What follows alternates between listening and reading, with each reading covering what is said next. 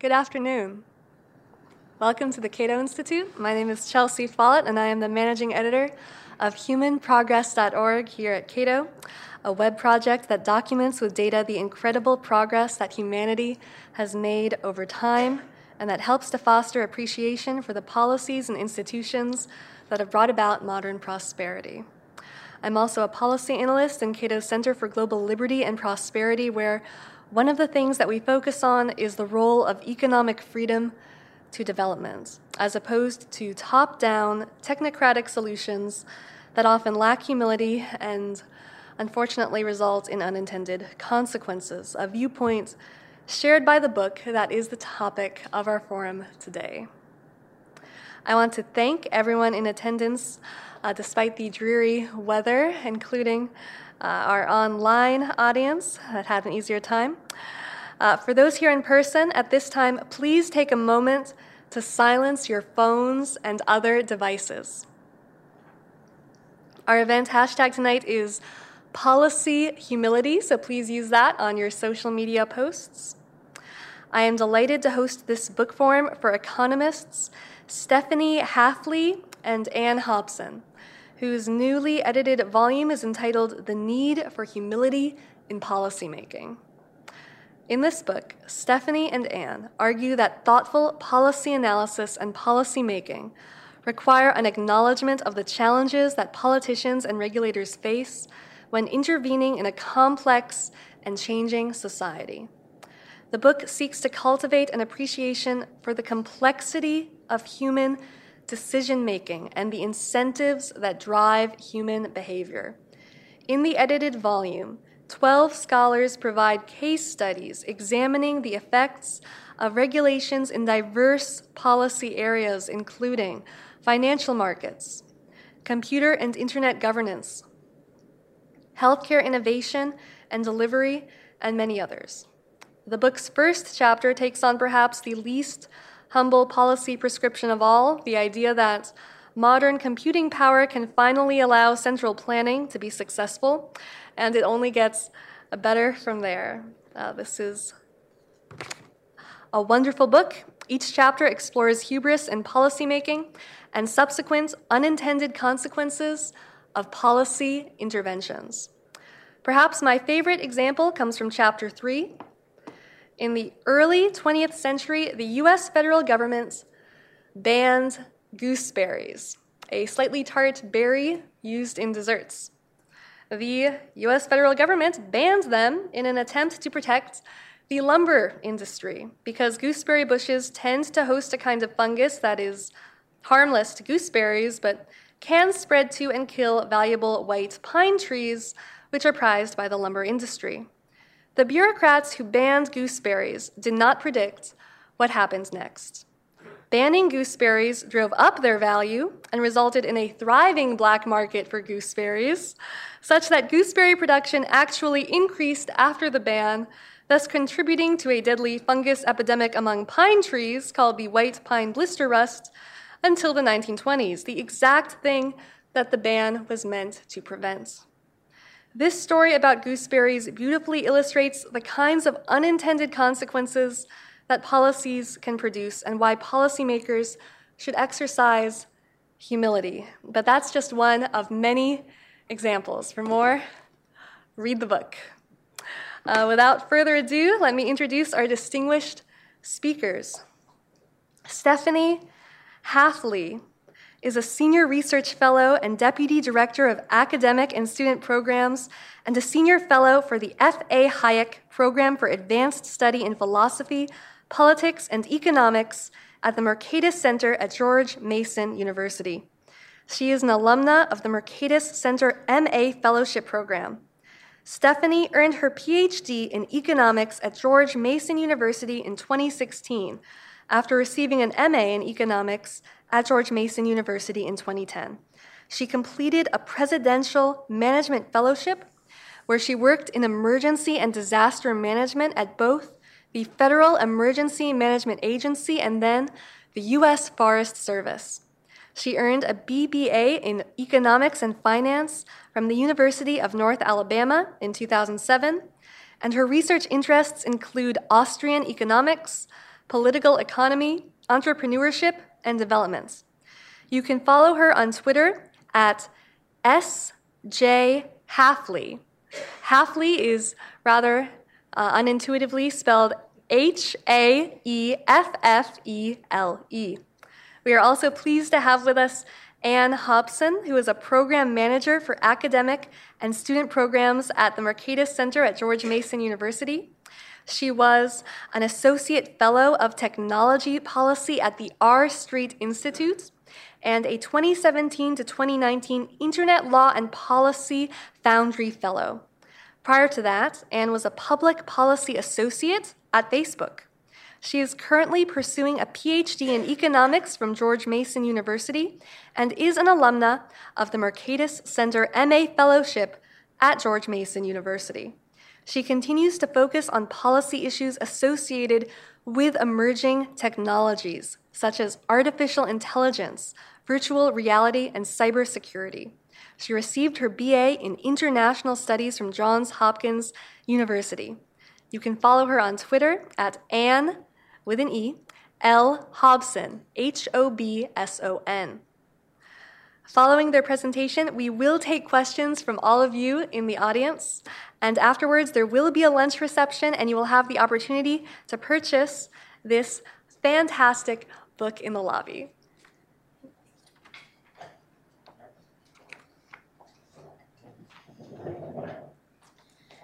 Great. Thank you, Chelsea and the Cato Institute, for inviting us to do a book forum on the need for humility in policymaking, lessons from regulatory policy. As she mentioned, it's an edited volume by myself and Ann Hobson.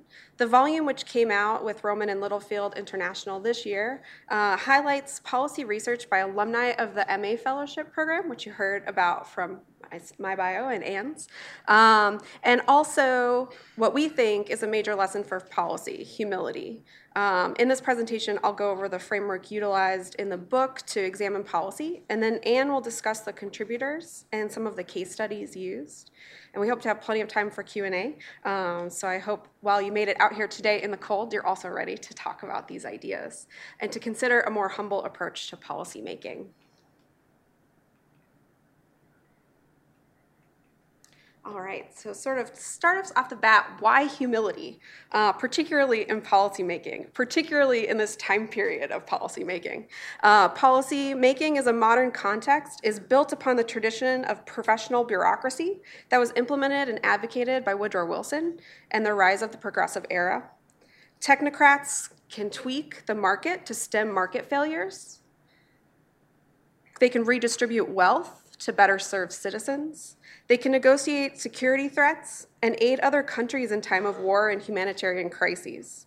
Government can nudge citizens to better align their actions with their goals or incentivize behavioral changes. Policy wonks spend their days debating the nuances of particular policies, arguing for tweaks and adjustments that would better serve the population. To think about it in the terms of regulatory policy, it's even kind of more stark. As it's grown more technocratic over time, many in attempts to do better regulations to better serve the people, we look at particular issues like can we put a price on people's lives? How do we figure out which alternatives have the best cost and benefits? These are all in efforts to get us to think about alternatives and to possibly think about when we might not do regulation. But even in this push for a more technocratic but potentially more humble approach to regulatory policymaking, we don't necessarily see assessments after the fact or adjustments after the fact or repealing regulations that might no longer work. And so this book tries to look at how we might take that approach and think about how to be more humble, particularly in regulatory policy. Expertise is the prime currency for policymaking. It's formal administrative training, scholars who have spent their lives discussing these ideas, and leadership skills from other sectors become really popular. Politicians love to talk about expertise as well. We hear about the role that business owners can come in and shake up with policymaking. President Trump, while campaigning for the presidency in 2016, boldly claimed that only I can fix it. His claim that his skill in business would make him an effective president persuaded many. Now, Michael Bloomberg has entered the Democratic primary race, saying he is actually the businessman who can beat Trump and fix Washington. He says he's a doer and a problem solver, not a talker. But if we want to have a more humble approach to policymaking, if we want to figure out what might work best for the nation, we might need to talk a little bit before we do. And so how do we think about that as we're going through it? We might turn to policy wonks as political leaders. And with that, we see examples as Elizabeth Warren running that she has a plan to implement for many of her policy issues that she talks about on the campaign trail. The role for policymaking and policymakers and analysts is ever growing. You might say it's a great time to be in DC and have some pretty good job security for all of us working in policy. Yet, the world is messy and complex. Circumstances change, new information enters our lives every day, and so does innovation. The political, economic, and social life is dynamic, and it's interconnected. The 2008 financial crisis is a good example of this. It wasn't any particular sector, maybe one could be blamed more than others that we might think about here, but it wasn't necessarily just the fact that banks were trying to get a lot of people to own homes. It was also that government had a stand in that, and that altogether people were making these decisions that were impacted by government action, by drives to own homes and to build communities in a way that we might not have otherwise seen. This interconnected policy impacts market activity. New innovations change the bureaucratic landscape and the landscape for regulation. Welfare is the subject of government, but also of civil society. Tweaking the system leads to all sorts of consequences and changes. And an important consequence of policy is that it affects real-life humans who can learn and adapt. Let's consider a policy aimed at reducing the consumption of junk food.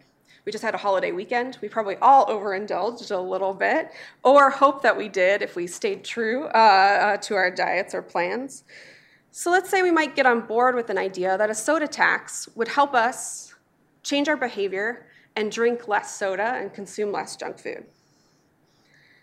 Depending on the tax and its structure and how many things are impacted, people might just shift their activities to different sugary drinks that they're interested in. Notoriously, in a lot of these soda tax, things like frappuccinos, certain energy drinks, or even really sweet tea, if you're from the South, aren't implemented in those policies. And of course, the policy might not adjust behavior at all if the tax is too low. And that might be true if the real goal isn't to change behavior, but to increase revenues and not necessarily curb the bad eating habits of our fellow citizens. Another example is to consider the ingenuity of the sharing economy, where people engaged in what our colleague Adam Thier calls permissionless innovation. They disrupted lodging and transportation sectors in a way we could never have anticipated, and regulators had to take a step and try to catch up after they were implemented. Many occupational licensing that was utilized before became ineffective, and there was backlash, but also an attempt to figure out how this new dynamic system was going to impact society. Now today we have hopefully less drunk drivers because there's more Ubers and taxis around to do so. We can think about all the different ways that we can travel and feel more at home with Airbnb and other places. However, the sharing economy isn't all roses. Now that they've been implemented and they've been able to push some regulations back, they're now lobbying for some of their own regulations and to keep some of their competitors at bay. And so this complicated world where we might have a hero one day and a lobbying organization we need to worry about the next matters when we think about policy. Another way to think about this is the rich evade higher taxes. Teenagers know how to sneak into their houses after they've broken curfew. People figure out the parking spots that are less likely to get ticketed if they don't have. It's particularly true on the Fairfax campus of GMU, figuring out how to kind of get around some of the high parking fees. People are crafty, and they're incentivized to get around overly burdensome and costly regulations. Whether imposed by themselves, their parents, their community, or their government. And particularly when we're thinking about kind of broad brush policies at the federal level, those are going to have major unintended consequences, particularly with all sorts of communities.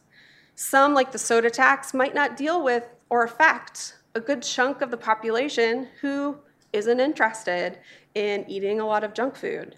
It might, in fact, maybe be regressive and hurt low-income populations more than anticipated. So how do we go about understanding behavior and the implications of policy? Our book and our perspective talks about what Pete Becky, one of our colleagues, calls mainline economics. And we think mainline economics provides the framework needed to study this messy and complicated world and to bring about a more humble policymaking. The term mainline economics is contrasted with mainstream economics. Mainstream economics is what's currently fashionable or on trend or deemed to be the best economics at the time, while mainline provides itself with a set of propositions that goes back to Adam Smith. Now, at any given time, mainline economics and mainstream economics might dovetail and be the same thing, but we've seen over time where they'll be quite disconnected, and you see that with the rise of nudge policies or Keynesian economics. And as we see how that turns away from propositions of mainline economics, how we might see different implications that come from that. So what do we mean by mainline economics? It's the study of exchange and the institutional settings within which exchange, cooperation, and conflict takes place. There's three major propositions of mainline economics. The first one is there are limits to our benevolence and the benevolence of others that we can rely on. And this goes back to Adam Smith, where he talks about it's not the benevolence of the butcher, the brewer, and the baker, but their self-interest that keeps you fed. But it also means in government that we can't necessarily rely on all of the political actors to always be thinking about our best intentions. They have other things they have to think about as well, including their family's livelihood and the next promotion that they have, and all the complicated issues of other policies that are taking place in that area. Because of this, individuals face severe cognitive and epistemic limitations to how they can negotiate the world. Because we can't just expect everyone to think about us and do what's best for us all the time, we have to be able to negotiate the different things that are happening, the trade-offs taking place in every individual and the activities that take place. We might not know all of the reasons why a particular company might change a product, or why a government might hope to curb junk food but actually end up raising revenue. And so how we think about those limits matters. The second proposition is that formal and informal institutions guide and direct human activity. We know this is true from formal institutions that are particularly prevalent when we do policy analysis, but we also know it's true about informal institutions too.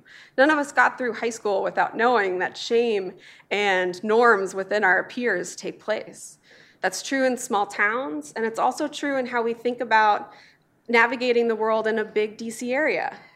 How many times have we figured out somebody's really new to the area when they stand on the wrong side of the escalator to the metro, or they don't know how to navigate which direction to go to when they turn down a one-way street the wrong direction. All of these informal institutions mixed with formal ones are curtailing the way we interact all of the time. And that's going to impact the way policies will trickle down into our everyday lives. If they mesh well with the formal and informal institutions already in place, we're likely incentive compatible to do the ideal behavioral changes that we had. If we're, as a society and a community, becoming more health conscious, and there's a whole bunch of things going on in our communities to help us with that, a soda tax might even not necessarily be needed, but it also might be easily implemented because we're all thinking about that anyways. So as I mentioned before, mainline economics goes back to Adam Smith, who discussed the invisible hand of market interaction, the need for moderation and empathizing with others in society, and the warnings of a man of systems. In mainline economics, 6 Nobel lectures in the tradition of Adam Smith, my colleagues Peter Becky, Virgil Henry Storr, and myself argue that contemporary exemplars of mainline economics include F.A. Hayek, Jim Buchanan, Eleanor Ostrom, Ronald Coase, Douglas North, and Vernon Smith. And in particular, we think that mainline economics is best represented today in the connection of Austrian, Virginia, and Bloomington schools of political economy. What does that mean? It means Austrian economics in the tradition of Hayek and Mises, public choice in the tradition of Buchanan and Tulloch, and institutional analysis, particularly that of the work of Elinor Ostrom. And these traditions highlight issues with understanding the complex social world. So first, and probably most notably connected to the Austrian School of Economics, is this idea of knowledge problems, and that they plague our interactions, no matter what sector we're in. As Hayek pointed out, local knowledge, the knowledge of time and place, is dispersed across society, and it's often inarticulate. We can't quite explain how we know to go about a certain interaction or how we might put together a product or invent something new. We don't quite have the words to say it when we're asked for somebody to talk about it explicitly. In markets, prices and profits and losses economize our knowledge and provide signals to get us to understand and have shortcuts for interacting with one another. It means that I don't necessarily have to know all the reasons behind why a particular good increases in price. I just need to know it's increasing and I should adjust my behavior accordingly. Now that might be because there are major supply issues with resources that go into the product. Or it might be that it's becoming scarce and the technology is changing rapidly. A bunch of things can be happening, and I just need to know the price went up or down, and I should maybe stop purchasing it or shift to something else. We see some interesting examples where people sometimes forget about the role of price signals and they want to know what's going on behind something. A couple of years ago, eggs got really expensive, and all of a sudden you saw grocery stores talking about why, because of particular weather conditions or issues at the farms that they were looking at. That's providing with extra context to help us understand the world, but we really don't need it to know when we're trying to figure out, should we be making a lot of quiche or not if eggs are expensive and scarce. So while markets are able to economize and provide signals for coordination, governments don't necessarily have the same shortcut, and they have a harder time solving the knowledge problem. They don't necessarily know right away if there's profits or losses in the policies taking place, and have a harder time knowing exactly what to do in that scenario. That's doubled down by the incentive problems that are pervasive in the public sector. Buchanan emphasizes the disconnect between cost and choice and how that changes the way we think about policies. When we just have to vote on a policy but pay taxes later, we don't necessarily know how those unbundle. Tulloch talks about the tendencies of bureaucracies to maximize budgets and grow in scope and scale. These incentives, coupled with the knowledge problem, impede intervention. It also impedes learning from and adjusting interventions when they don't work out the best that they can. Indeed, often after maximizing budgets and maybe not being as effective as they could be in their costs, they get the same budget or more next year. If they saved money, they'd get less and would have a harder time being able to fulfill the needs that they'd have. After major issues with policies, take from my research everything that happened in the response and recovery from Hurricane Katrina. FEMA didn't get punished by this in the way that you'd think. They actually got larger budgets, more personnel, because it's hard to know why things went wrong. It could possibly be they didn't have enough resources to do so. This incentive problem is going to make even the most benevolent bureaucrats have a hard time getting the job done. And finally, people find all sorts of ways to solve collection action problems and problems that we have that pervade society. The government isn't the only solution once we've decided markets won't solve the problem. Ostrom studies and documents common pool resource management all over the world and argues that community-level activities can be effective where markets and government can't. And so even when we think maybe markets won't solve issues like providing welfare programs, or the government has a really hard time with actually helping people recover after a storm, there's another space, including civil society and nonprofits, but also just how communities figure stuff out together. One of the lessons from Ostrom is that this is really messy. It doesn't look the same in every community, and it might not be the most ideal setting. There's going to be things like sanctions and shaming that can happen in a community in order to make sure people don't overfish in a pond. or use water resources correctly. But that's going to help make sure that they can actually cooperate most of the time together. Policy that does not account for adaptive human behavior and social context will lead to unintended consequences. Frederick Bastiat said it best. The entire difference between a bad and a good economist is apparent here. A bad one relies on the visible effects, while the good one takes account of the effects one can see and those one must foresee. However, the difference between these is huge, for it is almost always happens that when the immediate consequences is favorable, the latter consequences are disastrous, and vice versa. From which it follows that a bad economist will pursue a small current benefit that is followed by a large disadvantage in the future, while a true economist will pursue a large benefit in the future at the risk of suffering a small disadvantage immediately. Failing to take this complexity into account can lead to expert control in our daily lives that lack humility.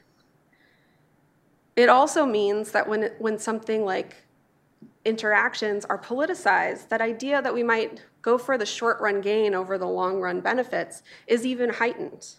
Smith's assessment of the man of systems warns us of how experts might become and what they might do to society. He seems to imagine that he can change the members of a great society with as much ease as the hand arranges the different pieces upon a chessboard. He does not consider that the pieces of the hand have no other principle of motion besides that which the hand impresses upon them, but that in the chessboard of human society, every single piece has a principle of motion of its own, altogether different from what the legislature might choose to impress upon them. So we might think of policy as a way of organizing people on a chessboard and putting up boundaries and putting certain moves more advantageous than others. But we often forget that those chess pieces can move around and make decisions on their own, and that they're incentivized to do so in pretty ingenious and crafty ways. And so every time we pursue policy that doesn't think about that, we have to pursue another one to use those unintended consequences. So instead, we need policymakers who embrace humility, recognize their limitations and their challenges.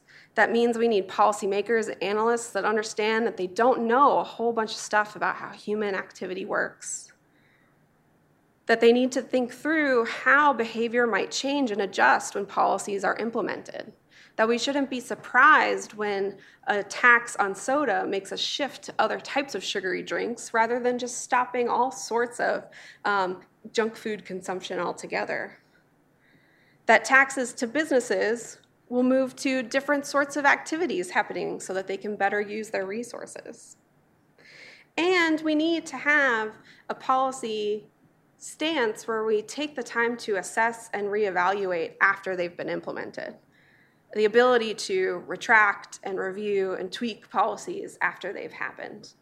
In the current state of policymaking, we talk a lot about the analysis up front, and there's plenty of space for us to really set in questions about humility into the policy experience, even if they're not necessarily listened when the policy has to be implemented. But once it's implemented, very rarely do we take the time, at least in formal government, to see how the effects took place and should we really fix it. Sunset clauses and reviews matter a lot, but happen very little.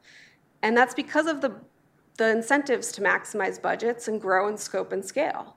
It's a lot easier to say we need to do more intervention than to say we messed up and we need to stop doing that intervention. So to really be able to think about humility in policymaking, we need that adjustment and review.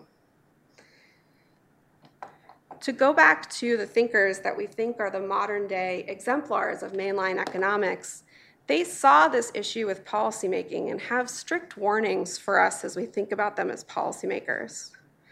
Elinor Ostrom said, "The most important lesson for public policy analysis, derived from the intellectual journey I have outlined here," she's talking in her Nobel lecture, "is that humans have a more complex motivational structure and more capability to solve social dilemmas than posited in earlier rational choice theory. Designing institutions to force or nudge entirely self-interested individuals to achieve better outcomes has been the major goal posited by policy analysts for governments to accomplish for more than the past half century. extensive empirical policy research leads me to argue that instead, a core goal of public policy should be to facilitate the development of institutions that bring out the best in humans. So what Elinor Ostrom is talking about is that we shouldn't necessarily be thinking about the policies that tweak humans to be exactly with what they want, but how can we create the settings where they can figure that out for themselves and that they can take the best options that we can have. Hayek says something similar. If a man is not to do more harm than good in his efforts to improve the social order, he will have to learn that in this, as in all other fields where essential complexity of organized kind prevails, he cannot acquire the full knowledge, which would make mastery of the events possible. He will therefore have to use what knowledge he can achieve, not to shape the results as the craftsman shapes his handiwork, but rather to cultivate a growth by providing the appropriate environment. Again, Hayek's talking about how policymaking done right or done humbly isn't necessarily about achieving particular goals, but creating the space where people can achieve those goals together. So in a world where we look to experts to solve our problems, rather than how we as complex individuals and communities can try to do the best we can, we risk the damage that the man of system can do to society. Instead, we should embrace the messy world and the humility needed to try to understand and shape it. So with that, that's the framework we use to bring these essays together, and Anne's going to talk about some of the individual case studies in the book.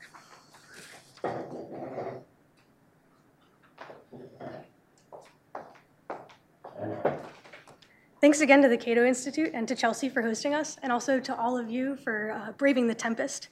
So each of the chapters in this volume are alumni from the MA Fellowship. These are the authors. And as we mentioned, both Stephanie and I did the MA Fellowship. This is a full-time paid fellowship for those pursuing a master's in applied economics at GMU. The fellowship seeks to train students in the economic way of thinking and prepare them for a career in public policy.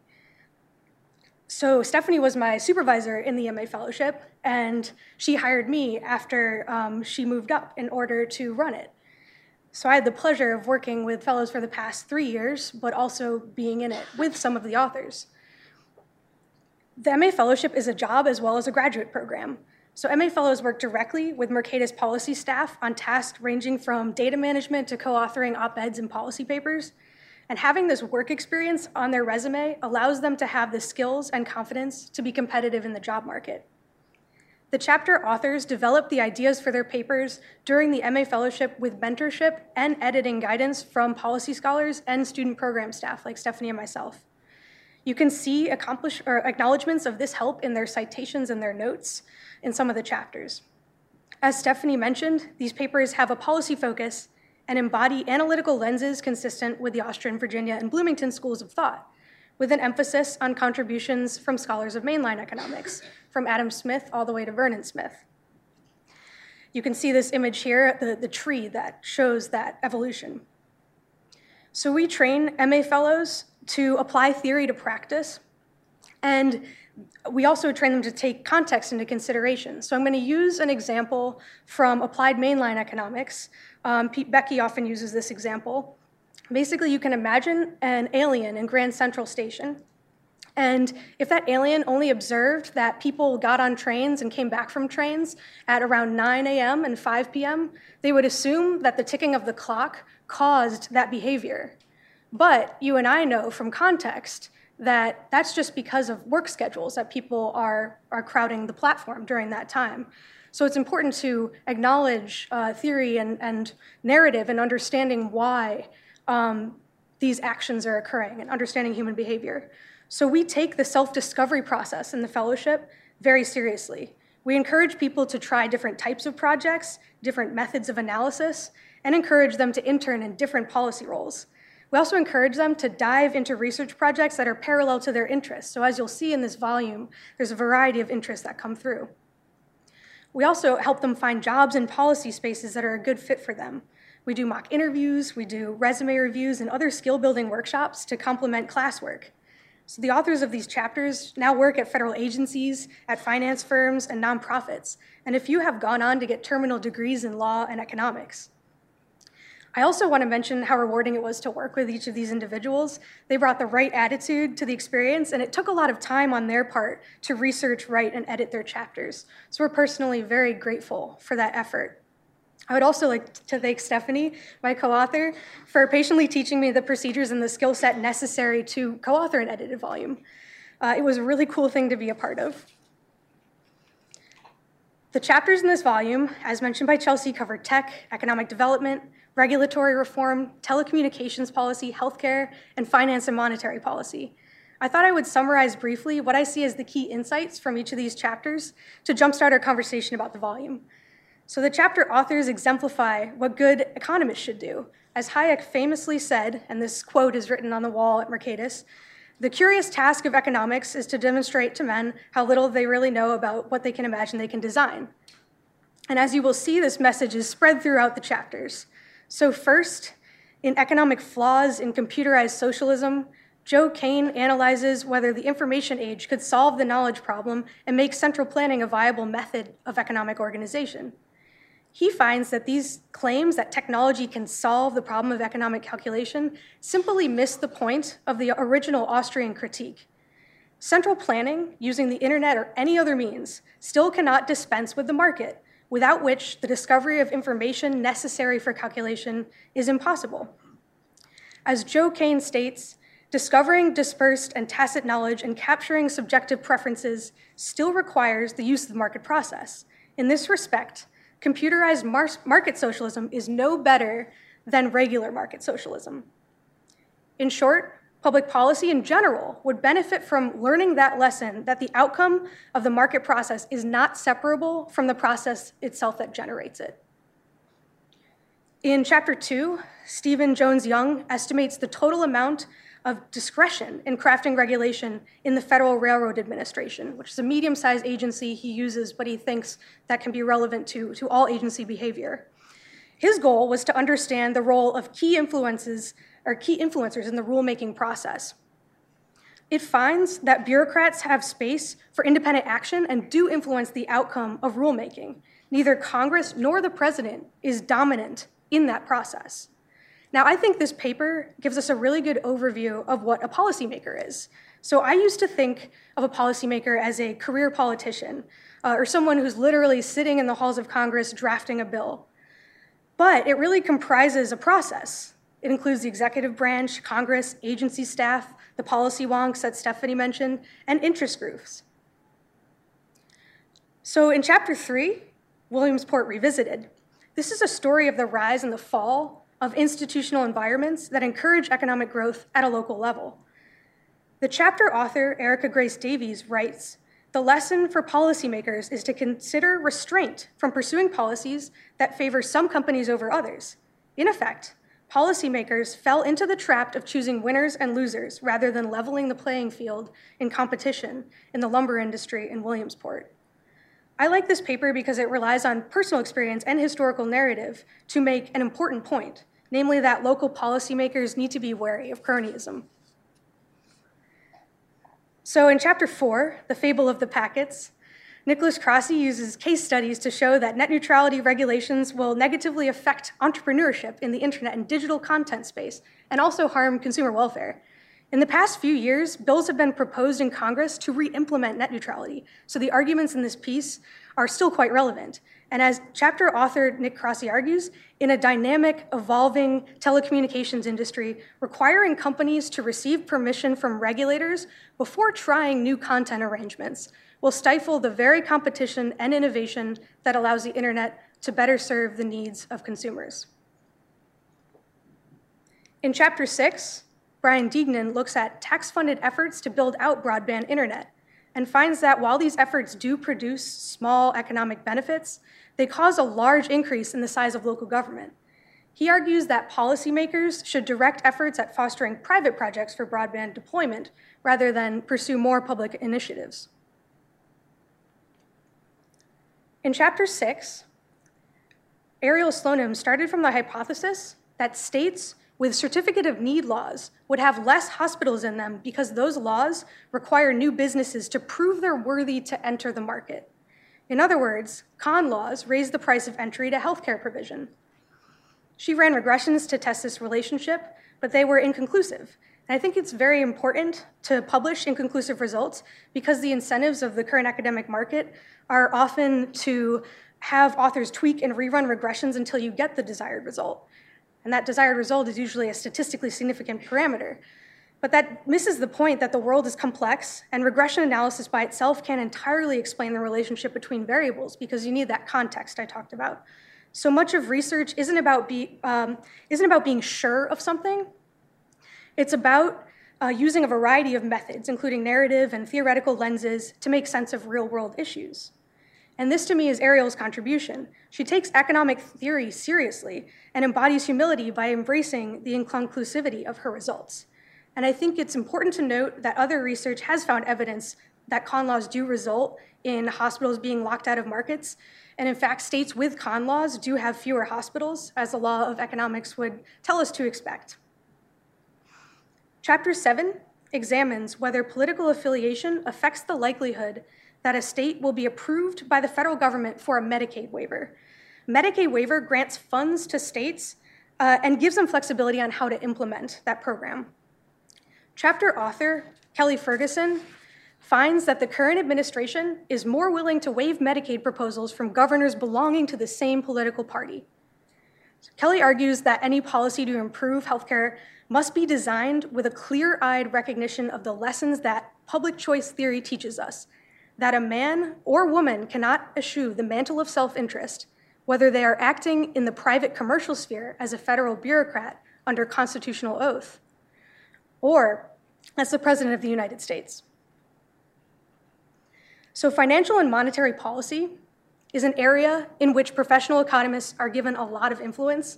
And I think this is because money and prices are the bread and butter of the profession. And yet, because monetary policy has such large distributional effects throughout the economy, even more humility is needed in this policy area. In Chapter 8, Chris Kuiper applies Austrian business cycle theory to the 2008 financial crisis, and he finds the Federal Reserve's monetary policy actions contributed to the crisis.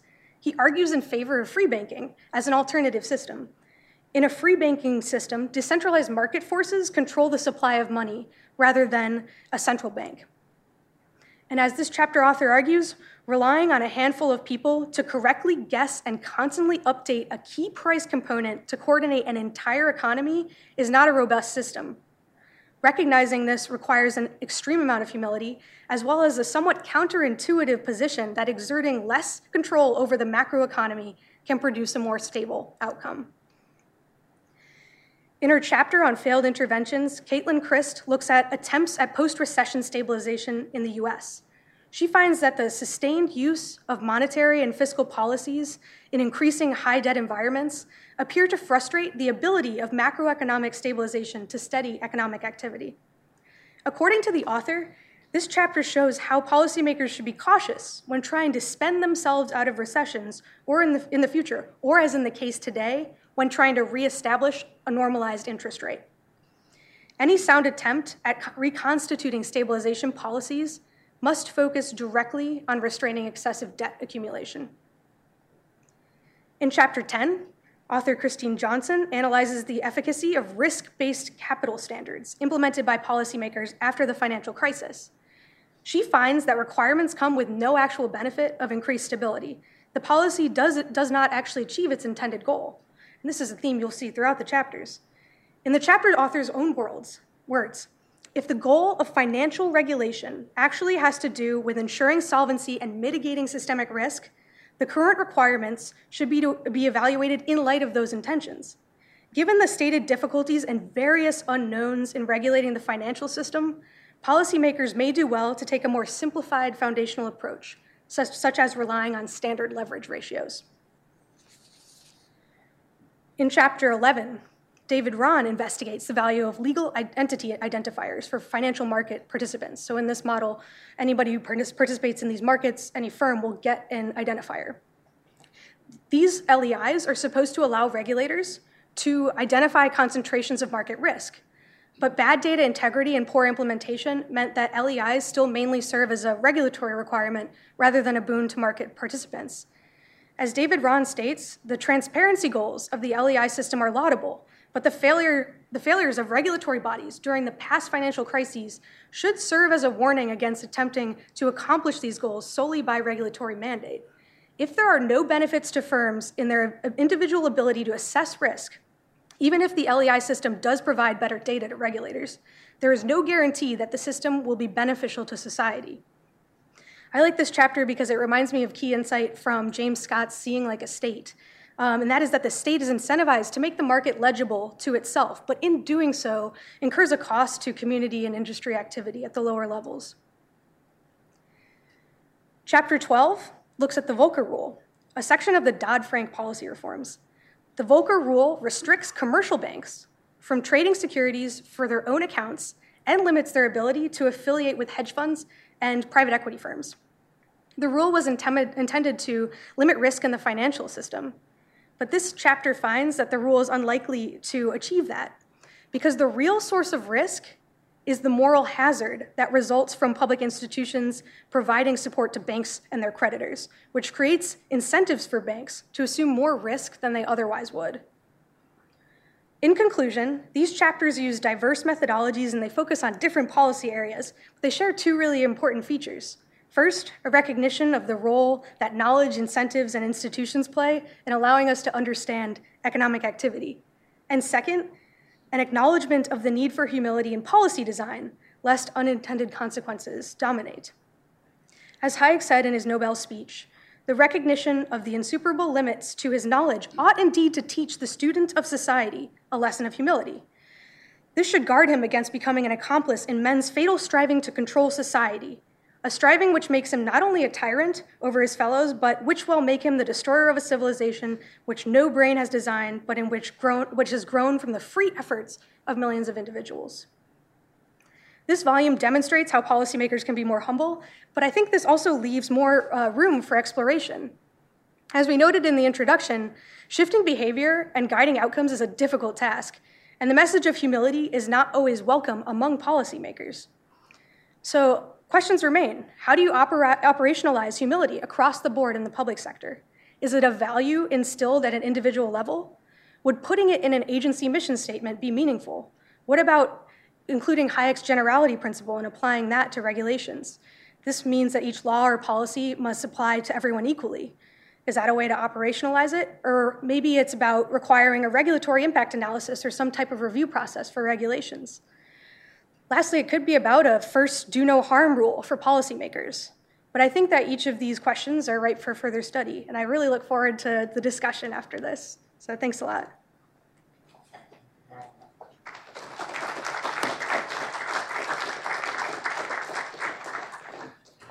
Thank you both. Before we open up to questions from the audience, I have some quick questions for each of you to start off the discussion. When I was reading this book, it covers so many policy areas, but something that jumped out to me is that the lessons of this book can really apply to any policy area. I thought about how in my own policy area, international development, so often well-intended policies meant to help the global poor end up harming the very people they intend to help. And you both work in policy. You have your own policy areas. Stephanie has done a lot of work on disaster relief policy and on technology policy. And so my first question to both of you would be, how do the lessons of this book apply to your own policy areas?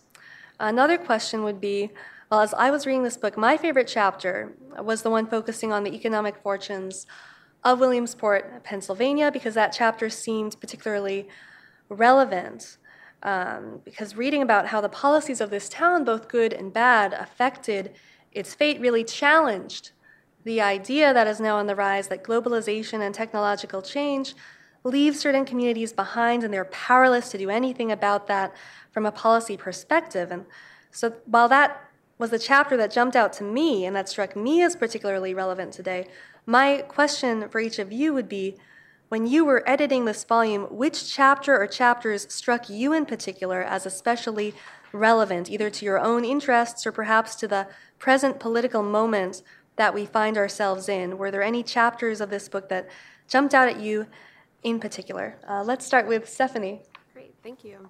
Yeah, so I think this framework that we embrace at Mercatus and the economics department at George Mason University of mainline economics, or this intersection of Austrian public choice and institutional analysis, really brings a lot to bear for any sorts of policy areas and has influenced me a ton in my own research. So I have done quite a bit of work on disaster recovery, and particularly how communities and individuals find ways to recover after a disaster. And that has included doing a lot of field work to really get on the ground and see what did people experience, ask them questions about what mattered, what was burdensome to them, what organizations or people helped them in their time of need. And something that I think comes from that is, one, this idea that economics should include going on the ground and doing archival work and other things, sometimes is missed in the discipline. And so this embracement of these ideas is what made me realize that that is a space and a method that's useful to dig into. But also really find, in order to put yourself in front of a disaster survivor and ask them to tell them their story, and to tell them who helped and who didn't and how they feel about going about their future, requires a sense of humility on a whole different level of just being able to analyze policies. You've got to be able to have Smith's sympathy and be able to talk to them about the real dangers that they've had and the mental and physical issues that they've experienced, as well as be able to sort of sift through all of the information they're providing to get at some key lessons that we can learn across the board for disaster recovery. And so one thing we found is that, people are really tied to the places where they live and have grown up. But that alone isn't enough to help them recover after a storm. You need resources. You need to know that your neighbors are going to return, that you're going to have a job when you come back, and customers to serve. And so the role for community leaders and local entrepreneurs and local politicians and bureaucrats to be able to show that recovery is possible matters a lot, and can help sift through the noise or show signals when federal policy or even state-level recovery plans are a lot more murky and confusing. So after Hurricane Katrina in New Orleans, the city of New Orleans had a redevelopment plan that decided to turn a whole bunch of neighborhoods into green space. And unsurprisingly, a lot of those people were really upset that their neighborhoods might be able to go away. And so they were able to fight back and show vitality, but that meant that they were having to spend a lot of time proving they should exist rather than actually recovering. They were able to do both, and that mattered a lot. Another thing that was important, and maybe this is a lack of humility on the idea of a bureaucrat as entrepreneur, but mattered a lot, is superintendents who decided that they were going to commit to their promises of opening schools back, even when FEMA and the Department of Education were saying they needed at least a year to return. And so that commitment to their promises and their ability to kind of go against some of the policies that were getting placed mattered a lot in recovery. And so I think that sort of those stories and that experience has shaped a lot of what I've thought about things. Now being able to look at how FEMA assistance has been effective after Hurricane Katrina and Sandy, we've found that statistically, when controlling for damage and other things, people are more likely to get individual assistance from FEMA if they have more than a high school education and if they're not foreign-born. So said another way, people are less likely to get assistance if they didn't graduate from high school or they're from another country originally. And one thing that really stuck out to me about that is that it's not necessarily being targeted. It's the fact that applying for FEMA assistance, appealing when you get denied, figuring out the process to how to do that is really complicated. And if you're not as adept in bureaucracy, if you don't have the political capital of the city, of the nation that you now live in, it becomes a lot harder to be able to get assistance. And so we might all agree that after a storm, FEMA should be giving money to the people who need it the most. But that's not happening because of the process of how to apply for, appeal for, and get assistance. And so if we really want to think about who we should help, and who should be affected by government, we need to know that these processes lead to unintended consequences and that we should be able to then think about what then is the best choice? What options do we have to help those in need if federal assistance isn't the one to do? You mentioned favorite chapters, and I have to say I like the Williams Report chapter quite a bit as well, because it gets at some of these methods I'm really interested at, and it asks a question I've always been really driven by when studying and doing policy research, and that's how do real people on the ground get impacted and adjust to policies.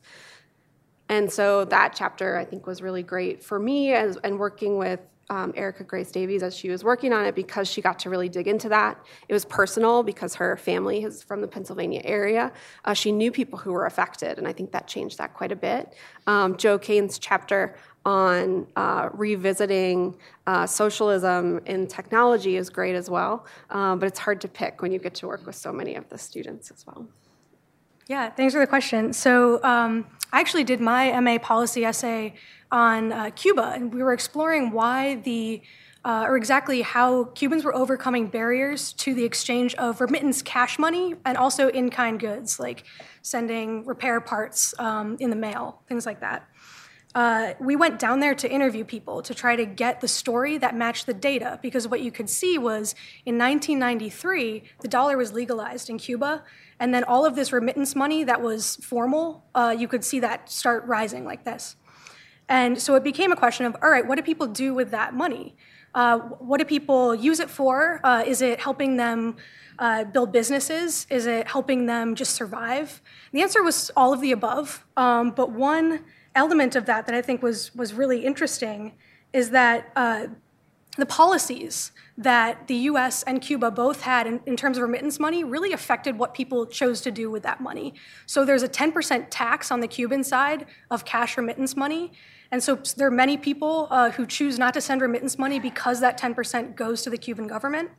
On the US side, Republican administrations have often chosen to either limit or completely remove the amount of remittances that could be sent from the US to Cuba. Same thing with travel. We also looked at that to some level. And as you would note, the current administration also has chosen to do that. They got rid of donative remittances, which are where friends send to friends. And they also got rid of travel to some degree. It's a little bit murky and uncertain. And as a result of that policy, entrepreneurs have really suffered in Cuba. There's a lot of news stories about this. So you can see how those unintended consequences of these policies that are meant to punish the regime are actually punishing the people on the ground. And we heard many stories that corroborated that reality. So not only does humility relevant to that sort of example in Cuba, but it's also relevant to work I've done in cybersecurity policy. So I look a lot at why, or big comprehensive data regulations, and why that's probably not the best approach given how complex and dynamic these ecosystems are. So specifically the Internet of Things ecosystem. So you can imagine your doorbell, your thermostat, if they're smart, capable devices. These are some of the examples of things that have unintended consequences in terms of insecurity. So basically, the insecurity of my device can affect someone on the other world's internet experience because of things like botnets. And so when you consider policy interventions in that space, it is extremely complex because of all of these negative unintended, basically these externalities that are occurring. So one thing that we learned there is that it's probably better to have targeted ex post response to harm. And this echoes lessons in Nicholas Crossey's chapter on net neutrality. This is very much a permissionless innovation story. So the idea is to not have precautionary regulation occur right at the outset, but to allow these technologies to develop, and when specific harms do emerge, to target policies directly at those harms after the fact. And that's one of the lessons that my research in cybersecurity has shown again and again. Now, chapters, you asked about chapters. So I really like the tech ones, so the two telecom chapters, and Joseph Kane's one because of the content. I work in that space, so I find them really intriguing and interesting. But I also want to reiterate about Ariel Sloanim's chapter. I think that to set out with a theory and then to not find that it's supported, your hypothesis, really embodies what humility means in terms of doing research. Okay, we will now open up to the audience for questions. Please wait to be called on. We've got microphones. Please wait for microphones to arrive in front of you before speaking so that everyone in the room can hear you and so that our online audience can hear you. Before asking your question, please state your name and if you have an affiliation, that would be most welcome. And please try to keep your questions relatively concise so that we can get to as many as possible. So to start, the gentleman with the mustache.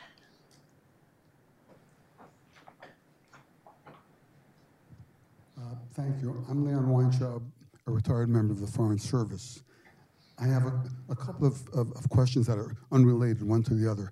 The first is, how do you deal with what's called the tragedy of the commons, with overgrazing of land which becomes useless, overfishing in rivers and seas without regulation?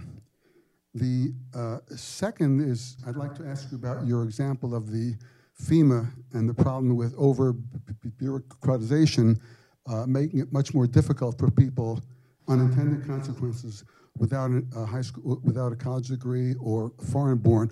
I suspect those requirements may have been, I don't know from personally, to satisfy some other goal, which was to how to eliminate fraud. Very often these, in fact, are put in the legislation, very heavily bureaucratic requirements, because fraud often has taken place. So I'd like to ask you about that as well. Thank you so much for those questions. Great, thank you. So first off, with the tragedy of the commons question, so we'll rely on Elinor Ostrom's work to talk about that. So she was the first female economist to win the Nobel Prize in 2009 for her work on common pool resources, where she basically says that the tragedy of the commons is a problem where you don't really necessarily have clearly defined property rights, and you can lead to overgrazing or overconsumption of a particular good in a community. So imagine there's a pond at the center of a community that has a ton of fish in it. No one owns the pond. No one's necessarily there to monitor. People can go in. They're gonna fish too much, take too much, and over time they won't be able to sustain themselves. It's kind of the idea of tragedy of the commons. Another one to think about is like the kitchen at your office, right? Like no one's really monitoring. Who knows whose dirty dishes are there? And all of a sudden it's a mess, and the refrigerator is really gross, and you need to fix it, right? At Mercatus, we actually have a paper about the tragedy of the commons posted in our kitchen to remind people to clean up after themselves. But what Elinor Ostrom was able to say is that communities can find ways to put limits on these common pool resources in a way that would lead to less overconsumption. And so she looks at how community ownership and particular types of arrangements can be devised that allow for sanctions when you overfish, monitoring and expectations of what particular communities will do, and ways to get community buy-in on the maintenance and upkeep of these resources. And so while the issue of a tragedy of commons is a real one, she's found by documenting many, many examples that people find ways to kind of institute their own arrangements that lead to less overproduction. Now, this requires, some level of communal interaction and self-governance is a way that you could think about it. So rather than needing a federal government to come in and establish property rights, or it to become purely private where one person owns the pond and does that, you have more of a self-governing arrangement within a community that has these institutions that take place. So in that space, it shows we might not need to rely on a more central government in some of these instances sort of right off the bat. Now that leads us to ask a whole bunch of questions that might be reasons for regulation. So overproduction or externality issues is a major reason why governments should regulate into market activity or community activity. Another is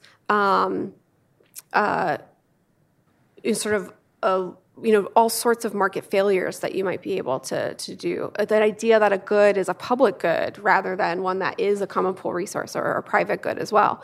And there's a whole bunch of research that kind of adds us to question, when should we really deem certain activities as having been a market failure, and how do we implement them? So sort of looking at the world around us for real world examples of how people have figured this out, but then also being able to really assess what's the role for government in that space, I think matters quite a bit. The question on FEMA's overly bureaucratic process, definitely. So one of the main reasons why a process for getting aid is so cumbersome or goes through such a lengthy review process, or the number of appeals that have to be generated are so high, is often because we're concerned about fraud. We're concerned about not being able to identify who really needs something over another. What's interesting about this is, does it really get at, are those concerns actually hindering the goals we're hoping to do? So there is issues with fraud after every disaster. But it's not necessarily because of all the crafty people applying for funds that don't need it. There surely is some of that, for sure.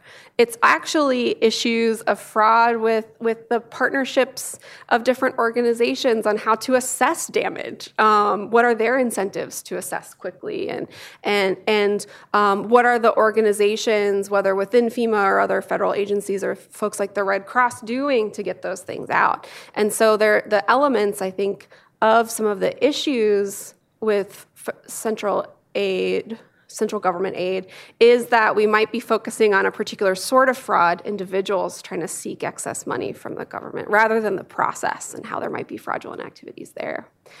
If we're really interested in helping those that might be most in need, that don't have access to particular resources, and that might have a hard time going through these formal processes, we might need to consider allowing a certain aspect of fraud, a certain percentage, in order to help those in need. And that would require reducing some of the application process and the paperwork that's needed. That would help make sure people have access to resources that we might not have otherwise. I think it's unlikely that's going to happen because of sort of the process and then the concerns that are taking place. We find this much more easily implemented by more decentralized forms of aid. So being able to give out gift cards, or having a local church or synagogue being able to take in donations and distribute it to their community members. They're going to be better at helping people identify who's in need, and they might be willing to take on some sort of risk of, maybe somebody doesn't need $500 who gets it, but a whole bunch of people who do. And so I think that balance matters quite a bit. Anne and I and our co-author Virgil Storr are working on a paper that kind of really gets at this question. So in order to recover quickly and do well after disasters and crises, you need resilient communities, ones that can come together and solve problems on their own and be able to recover quickly. Often now, federal government is tasked with trying to make communities more resilient. But when they have processes in place like the ones we've been talking about, it seems like they're the wrong mode of being able to encourage and cultivate resilience. And so being able to get more access to resources, being able to go about recovery at the community level is going to do a better job of helping people in the time of need. And so how those different processes, a central government with all of the challenges that they have and the concerns that they have leading to a bureaucratic process, is at some level going to be inconsistent with some of the goals of a quick recovery or resilience. Yeah, I'd like to add on to the response about how we govern tragedy of the commons with an example. So in the cybersecurity space, the more connected devices you have, the more cybersecurity concerns. But if you apply sort of that Ostromian analysis of multiple centers of governance and power in dealing with that problem, what it might look like is that you have multiple organizations, from trade associations to individual researchers to internet service providers, providing a variety of little solutions that lead to an acceptable amount of security. So in this case, those solutions could be anything from guarantees and warranties on products to best practices that industries decide upon, to insurance and also programs to certify products.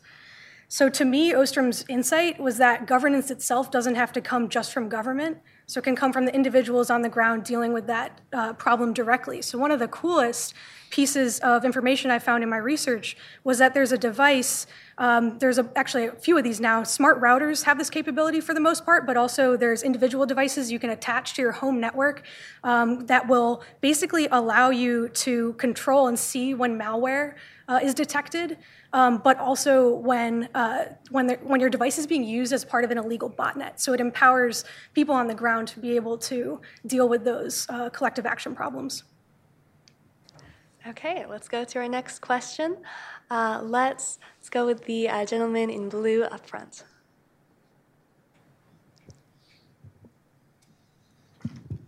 Thank you. I'm Dave Rabinowitz. I'm retired. And I'm just wondering, how do you operationally define humility in such a way that we can tell whether we or someone else are being humble at a certain point, remembering that your focus determines your reality? Great question. Yeah, so I think in some ways it's really asking ourselves, are we being what Bastiat calls the good economist, right? Are we really looking at what's seen and unseen? Are we really looking at unintended consequences? In that way, a lot of policy analytic work really does that already. The challenge is then operationalizing that within actual policymaking.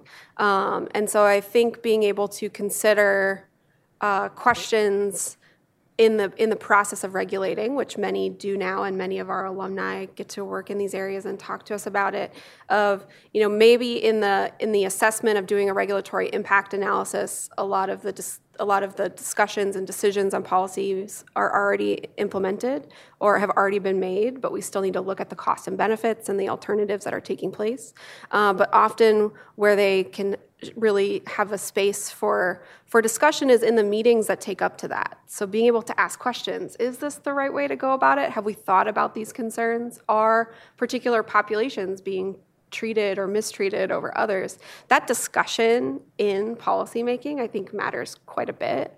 And then I think a way to really implement a type of humility would be to implement reviews and sunset clauses and assessments of regulations and policies that we could track back. But I think being able to really think about what's our aim.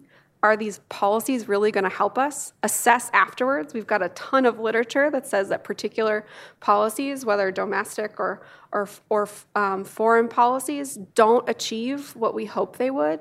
And so being able to really have those discussions, I think, matters quite a bit. Yeah, so you stole most of my answer, so that was good. But the secondary consequences is really what I think is important. So once you decide on a policy decision, really thinking about what the effects will be after the fact, and then implementing some form of review. So that might look like this occupational licensing law doesn't have the intended effect. Like, look at these independent studies that have been done by researchers. Let's go about the process in the state legislature for repealing that law. So I think that could be how it works in practice, but it would depend industry to industry. So for some industries, permissionless innovation might really make sense.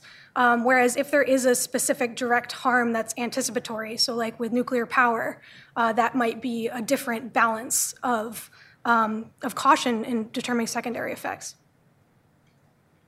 All right, our next question. Let's go for the young woman toward the back.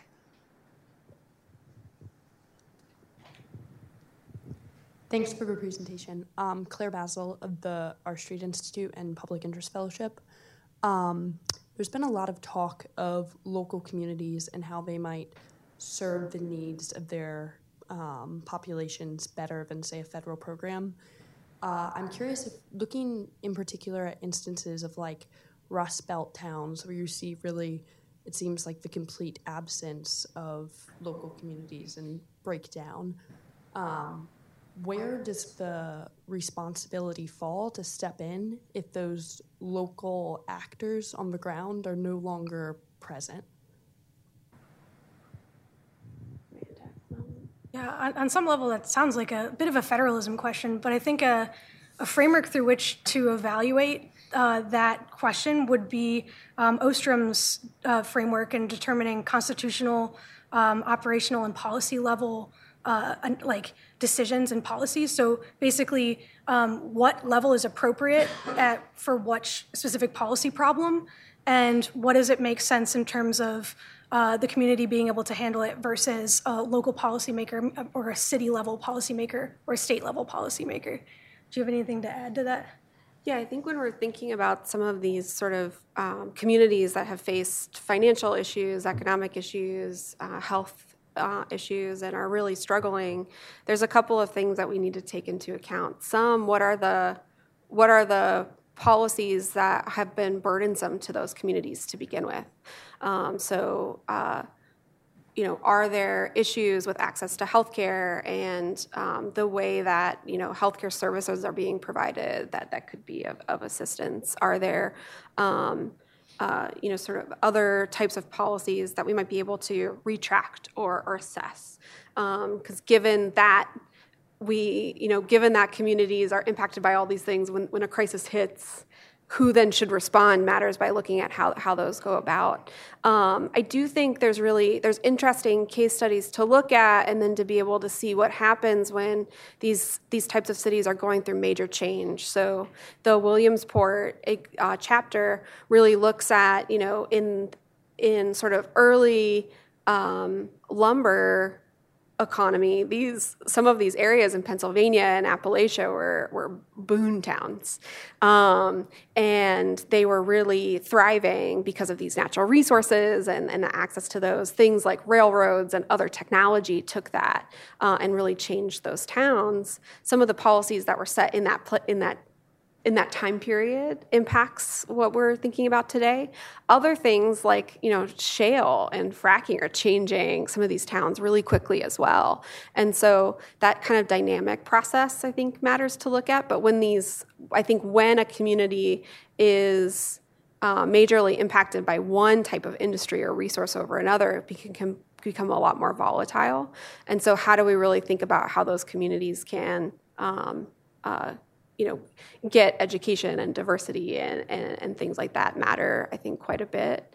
It's interesting to think about, some of these towns and think, why doesn't everyone just move away? And as we've seen a lot of people do. But really thinking about what are the options that people have, what are the safety nets and communities that people do, and how can you build those, I think matters quite a bit. But I think it requires a lot of care and also thinking about what people have options for and what matters to them, I think matters quite a bit. After a major storm like Hurricane Katrina, people were like, let's just not rebuild New Orleans. It's under seawater. There's a whole bunch of things that we have. We have questions about climate change and coastal cities needing to be moved. At the same time, you had people saying the culture and the experience of living in New Orleans is totally unique. And so if it doesn't get rebuilt, we'd lose this. And so you have these sort of two pulling ideas. What matters is some people decided to move and restart somewhere new, and that's great. They should be able to do so and make those choices. But you did have people who were able to come back and show that there was a reason why that community exists, and think about how we might be able to continue that in a way that maybe makes you less vulnerable to risk afterwards. And so that sort of challenge requires no easy answer. But to be able to really think about all those consequences matters quite a bit. All right, for our next question, we will take one from the gentleman with the tie. Roger Drigg, University of Oxford. You mentioned that mainline economics refers to limits on benevolence. Now, I'm not quite sure if that's just an empirical issue or whether you're saying something stronger, that people can't act for the interests of others altruistically. But either way, how does it actually affect policymakers? Because if policymakers are unlikely to be benevolent, then they're not really pursuing the common good and the public good. They may be pursuing their own interests, however defined. And is that a problem about public policy making? Yeah, so I definitely say that we're not saying that people can't act benevolently, but that you can't rely on them to always do so. So many people are very aware and want to help others and the public good, and are really kind of civically minded in that way. Working in federal government for a couple of years, I met tons of people who that was really what they believed they could do. But within the setting of of politics, that's hard to do. So one, people might not always be acting on the best intentions of others because they have their own concerns to worry about. It's not necessarily that people are selfish instead of altruistic. It's that we're complex and we have a bunch of needs, right? So I might really care about helping a community of mine and be able to volunteer and do other works to make sure that I am providing a service to others. Being service-minded, I think, is empirically shown. But I also need to worry about, being able to keep food on my table and to make sure that I can take care of my family and maybe my close friends first.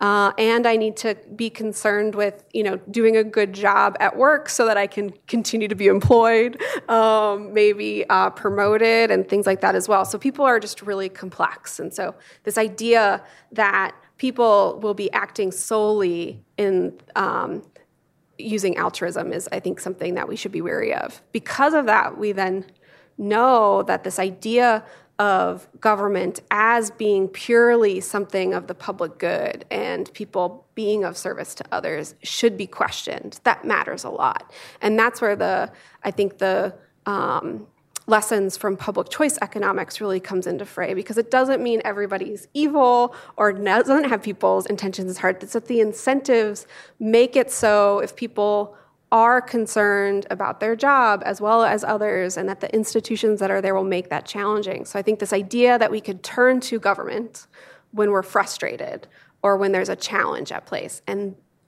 it will fix it is something we should be very cautious of. And we should be asking more about how we as citizens and community members can do that. That might be within government, but it might be within other options as well. And so I think that matters a ton, not because anyone's, say, ill-intentioned or selfish, but that people are just really complex. And that if the whole idea of public intervention is based on the idea that we can kind of strip away those complex incentives, that's a major concern.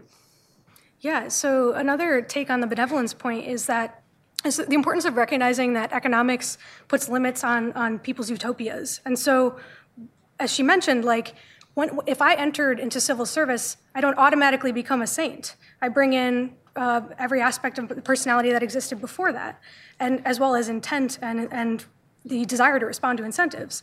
So in another piece that we argued called Inside Leviathan that you can find on Econ Library, we basically say that maybe it's valuable if we just call bureaucrats or civil servants employees, because effectively they are just like we are. And so one thing to think about is then that the rules of the game at the constitutional, the policy, and the operational level then work to put constraints and put limits on those actors within an economy. And that's what we should focus on, is that level of institutional analysis. All right, for our next question, the gentlewoman to the left.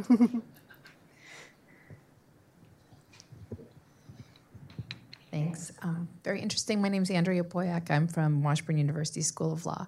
And I had a question about how your humility framework works to deal with the problems of exploitation and inequality that I think you end up seeing argued on both people pro and against additional policy solutions. So on the one hand, they say, the problem is we have an inequality of economic means. So because money is unequally distributed, we need to have more involvement of a government. And on the other side, it's really sort of the same argument on the flip side, that there's an inequality of power, and to avoid corruption and cronyism and people lining their own pockets, as you said, we need to have less policy. But we're just really sort of shifting the ball back and forth between two frameworks that are both fundamentally unequally allocated. And is there some role here for your framework of humility to cut through that and possibly create more equally situated players so that you don't have the same sorts of problems of exploitation?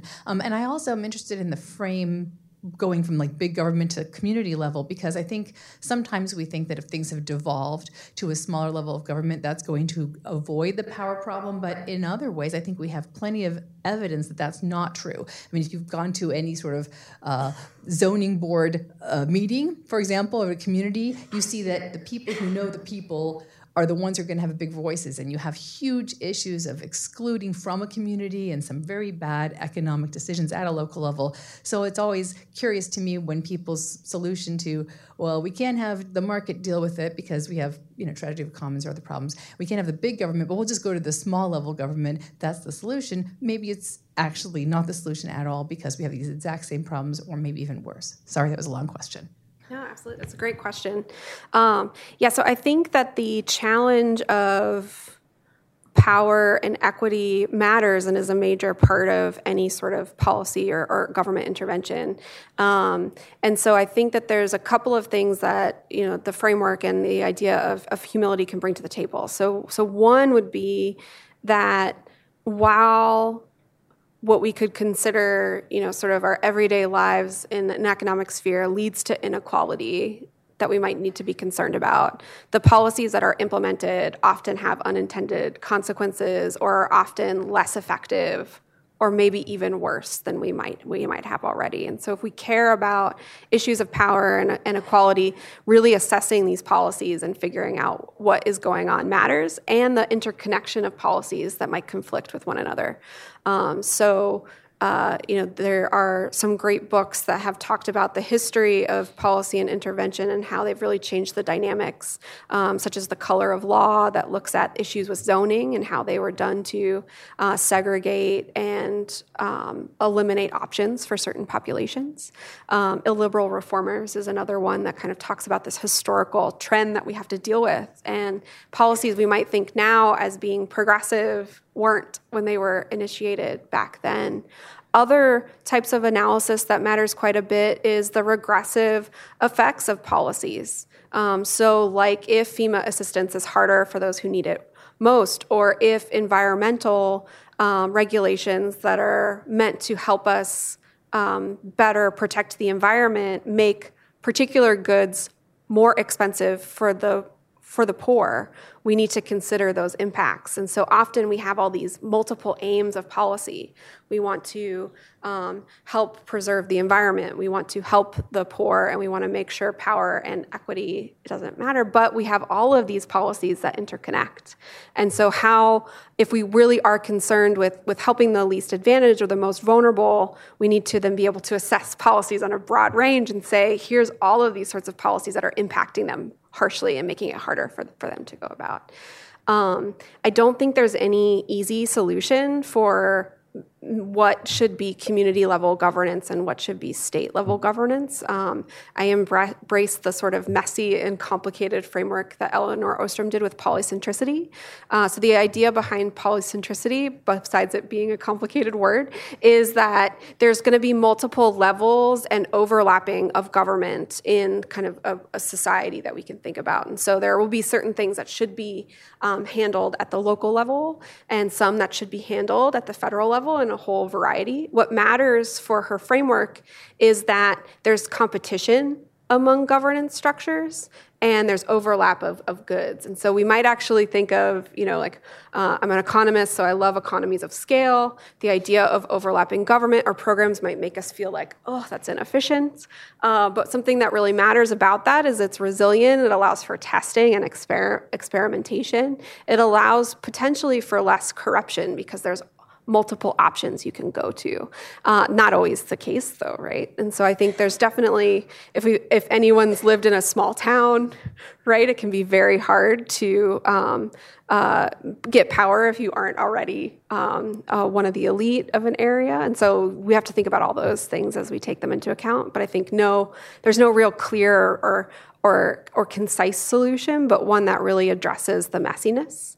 A scholar that was at Mason, Don Lavoie, did work on, he has a book called National Economic Planning, What is Left.